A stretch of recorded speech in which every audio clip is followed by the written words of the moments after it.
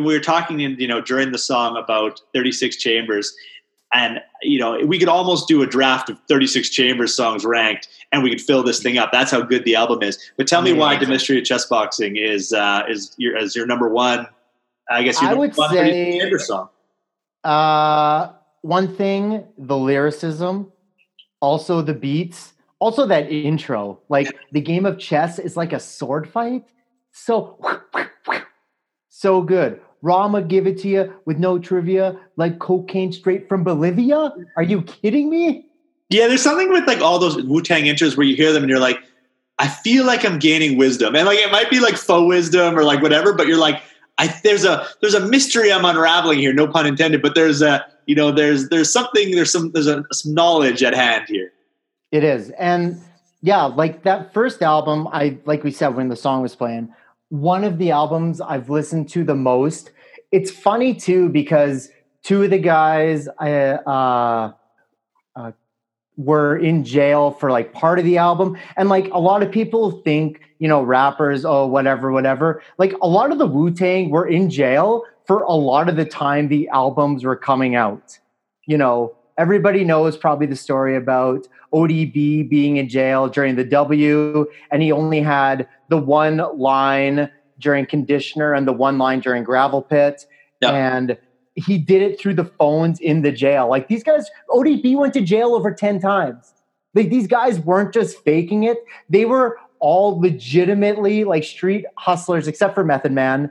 They were all street hustlers selling cocaine, like just trying to make a living. They were all trying to save up enough money to make a brick, because if you got a brick, you could sell it, and then you were loaded. Well, and that's what comes through on 36 Chambers, right? Like they're all still so close to that life, in the same way that like Illmatic by Nas just rings true, like it's genuine.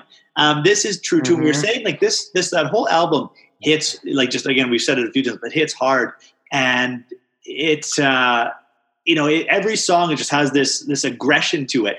And that's because those guys were living that life, and that's what they knew. And not only the lyricism, but just the beats and the way they put those songs together. Like it's a street fight. It's a punch in the face, almost every song.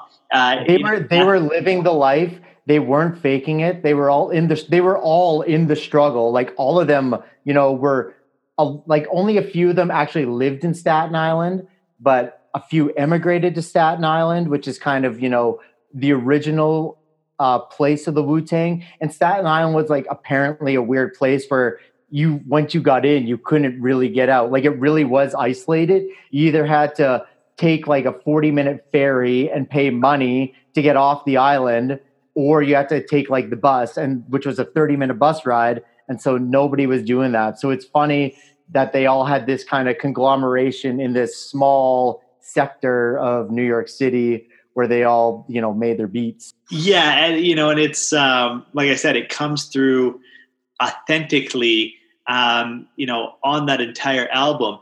And I think, if you want to talk about the lifestyle they were living, my next song here, same album, but again, just encapsulates, if one side of it is the,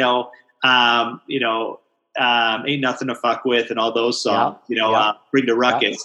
The other side is my next song here, which is the other half of the equation, which is Cash Rules Everything Around Me.